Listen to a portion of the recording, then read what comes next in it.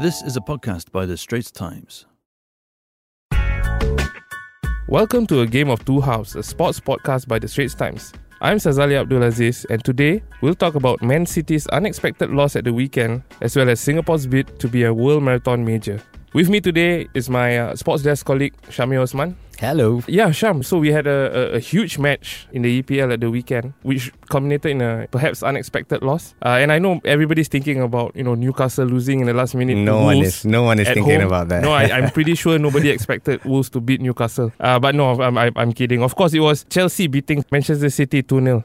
Pep's City have obviously impressed a lot earlier this season, and some people were even touting them as possible invincibles or unbeatables. Clearly, that didn't happen. Oh, that didn't happen at all. So earlier when Sarri took over Chelsea, I had a bit of an inkling that the style change, the formation changes that he's implemented were going to take them a little bit far. They were up and down with it, not so consistent, but they look pretty good in attack, especially with Hazard. But again, this time people still thought that City were going to blow Chelsea away because they've blown everyone else away, more and or especially less. After Chelsea lost, to Wolves, ironically, Exactly. again, right? Exactly. Yeah, but so what does this mean for the title race? I mean, it seemed like it was shaping up to be a two-horse race between Liverpool and City for the title, even though it's only about a third of the way through.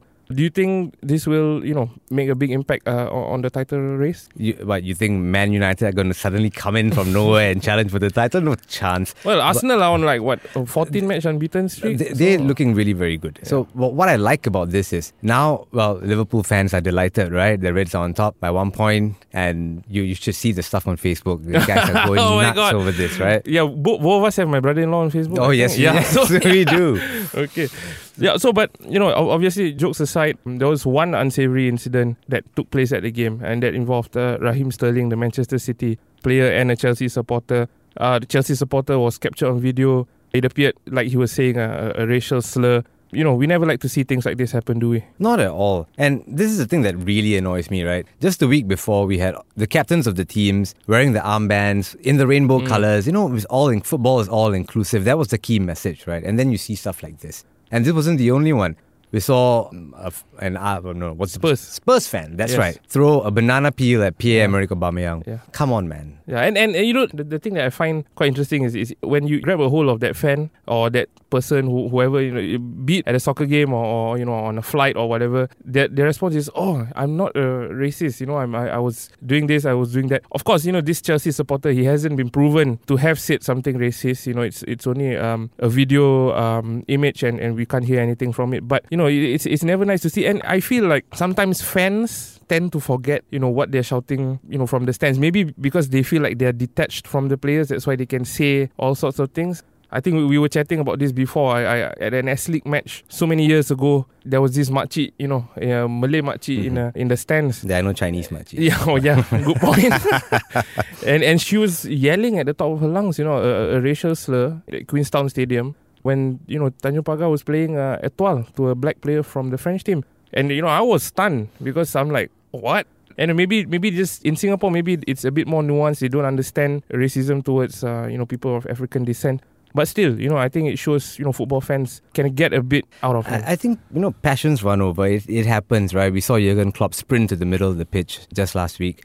And this happens. But I think when these racial slurs come out, I don't get it. It hints at the underlying prejudices that people have. These things are hard to get rid of. But why must race be an issue? If he's an idiot, then he's an idiot.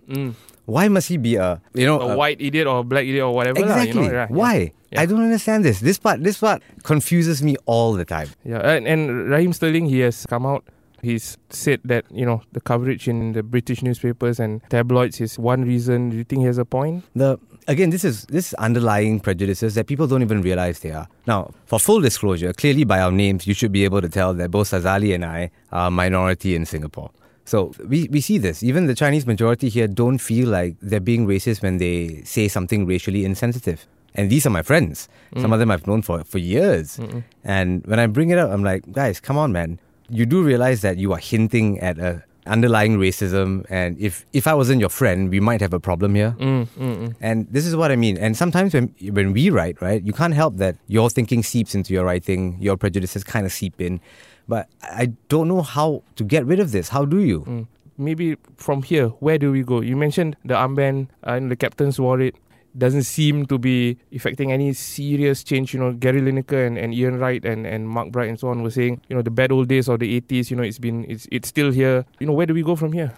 It's a real big question though. Mesut Ozil retired from the German national team because he felt that the Germans saw him as someone of Turkish descent. We've got a similar issue with Romelu Lukaku, who says, when we win, I'm Belgian. When we lose, I am a Belgian of Congolese descent. These prejudices really run deep. And as much as we kind of try, the best thing you can do is raise your children to be colorblind. I think it is a long-term fix, not something we can fix in our generations or even in the next one, if I'm honest. Now, if you're enjoying this episode of A Game of Two Halves, do subscribe to us on Apple's podcast app, on Google Podcasts, or even on Spotify. Do like it and give us a rating. Now back to our show. Saz, over the weekend we saw the StanChart Singapore Marathon hit the streets in Singapore. You were down on the ground. I hear the Kenyans were again in dominant form as 50,000 runners took to the streets in Singapore. How did it go? Yes, I was down on the ground at 3:30 a.m. Before there was even any hint of light. But yeah, no, it was a great event.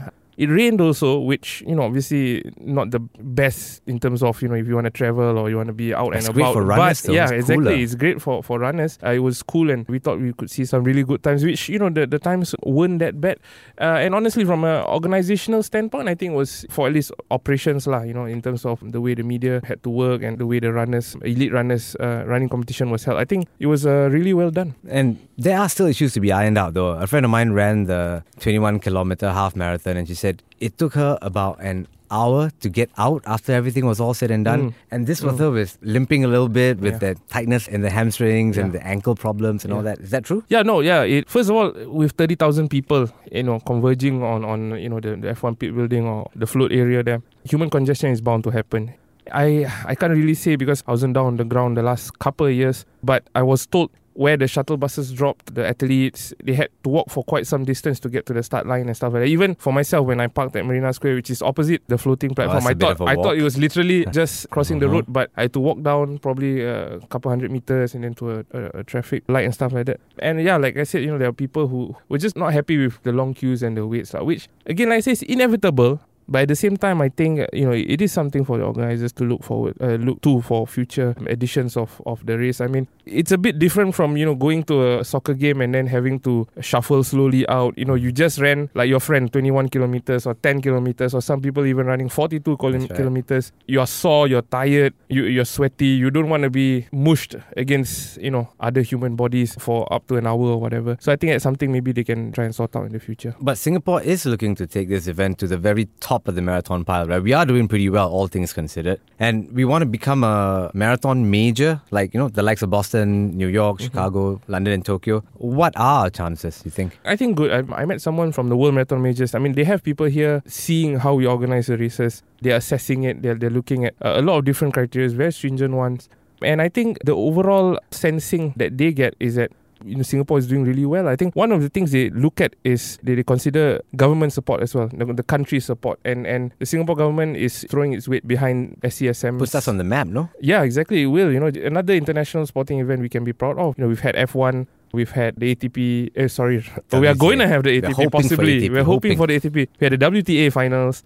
Yeah, it will be something nice to have and something different. We've never really had a world-class status athletics event, and this could be the first. And one of the things you need in order to gain major status is elite wheelchair race, and we had that for the first year here in Singapore. I met some of the athletes, they're Paralympic champions, they're world majors champions. And aside from that, on top of being obviously world-class athletes in their field, they also have some insane stories to tell. I just have to share this American... Let's hear it. American Joshua George, he's a 4-time winner of the Chicago Marathon, and he won last year's London Marathon as well. And he has an absolutely incredible story. So what happened is he's in a wheelchair. He has a paralysis of his lower body. The reason for this is when he was 4, he's 34 now. When he was 4, he fell out of his window of his apartment, which was 12 stories high. And we're not talking about hitting a tree on the way down, cushioning the landing. Flat out on the concrete. Yeah, flat on it landed almost on his feet somehow after spinning and stuff like that.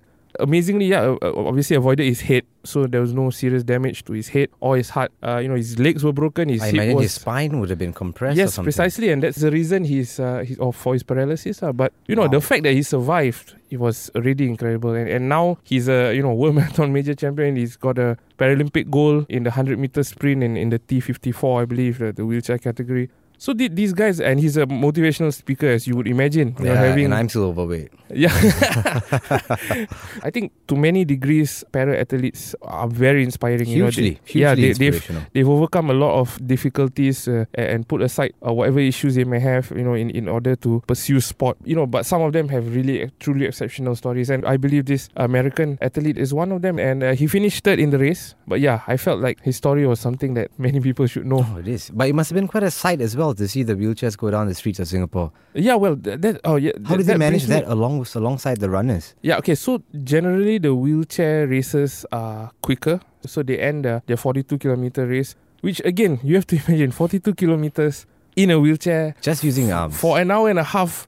Literally spinning the wheelchair for an hour and a half. Like normal, ordinary humans like you and me cannot even compute doing something like that for an hour and a half. I can do 30 push-ups. I cannot do one anymore. Yeah, but it was the first year, and the wheelchair athletes actually mentioned some of the parts of the routes were a bit tight, which actually I noticed when I was looking at the runners go through the path. I'm thinking to myself, this route is actually a bit narrow here. Okay, see what you mean. And I didn't realize that the wheelchair athletes would have to navigate that same turn at a higher speed. Yeah, they feedback, they said some parts of the course could be refined, could be better planned.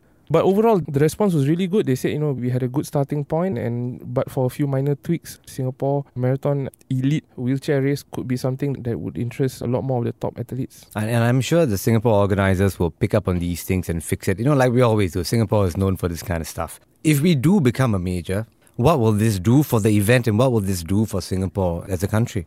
Well, it'll be a big boost, of course, to Singapore as a sporting destination. And we've seen over the years that how mad running has become. Singaporeans have... Everyone has a finisher shirt. Everyone. Yes, literally everyone in my neighborhood has of one. Various races. That's right. Every other week or possibly every week there's a race. I don't know, even with World Marathon major status, whether we'll be a favourite of the top marathoners in the world, simply because, we are set on the equator. Humidity is high. Times won't be so great. Yeah, times won't be so great. It's why our best marathon runners tend to clock their best times in Christchurch or in Tokyo, in cooler climes. But yeah, I think in terms of status, it will be a really good thing for Singapore and Singapore sport in general. How's that for an Instagram shot? You at the finish line of a marathon major. And if you look at the winner of the men's race, he came in round the bend for that final stretch, and he came in just literally a couple of minutes after the sun rose, and I thought the timing was perfect. It looked super beautiful along Marina Bay and the Singapore Don't sky. tell me he whipped up his phone and took a selfie. I cannot confirm if he did or he did not, but he should have. And on that note, there's the final whistle, bringing to a close the Game of Two Halves. Thanks, Shami. Thanks, it was good fun. If you enjoyed the episode as much as we did, do subscribe to a Game of Two Halves on Apple's podcast app or on Google Podcasts or even on Spotify. Do like and give us a rating. That was an SPH podcast. Find us on iTunes, Google Podcasts and streaming on Google Home. Do send your feedback to podcast@sph.com.sg. You can also check out more podcasts on various topics at straitstimes.com and bt.sg.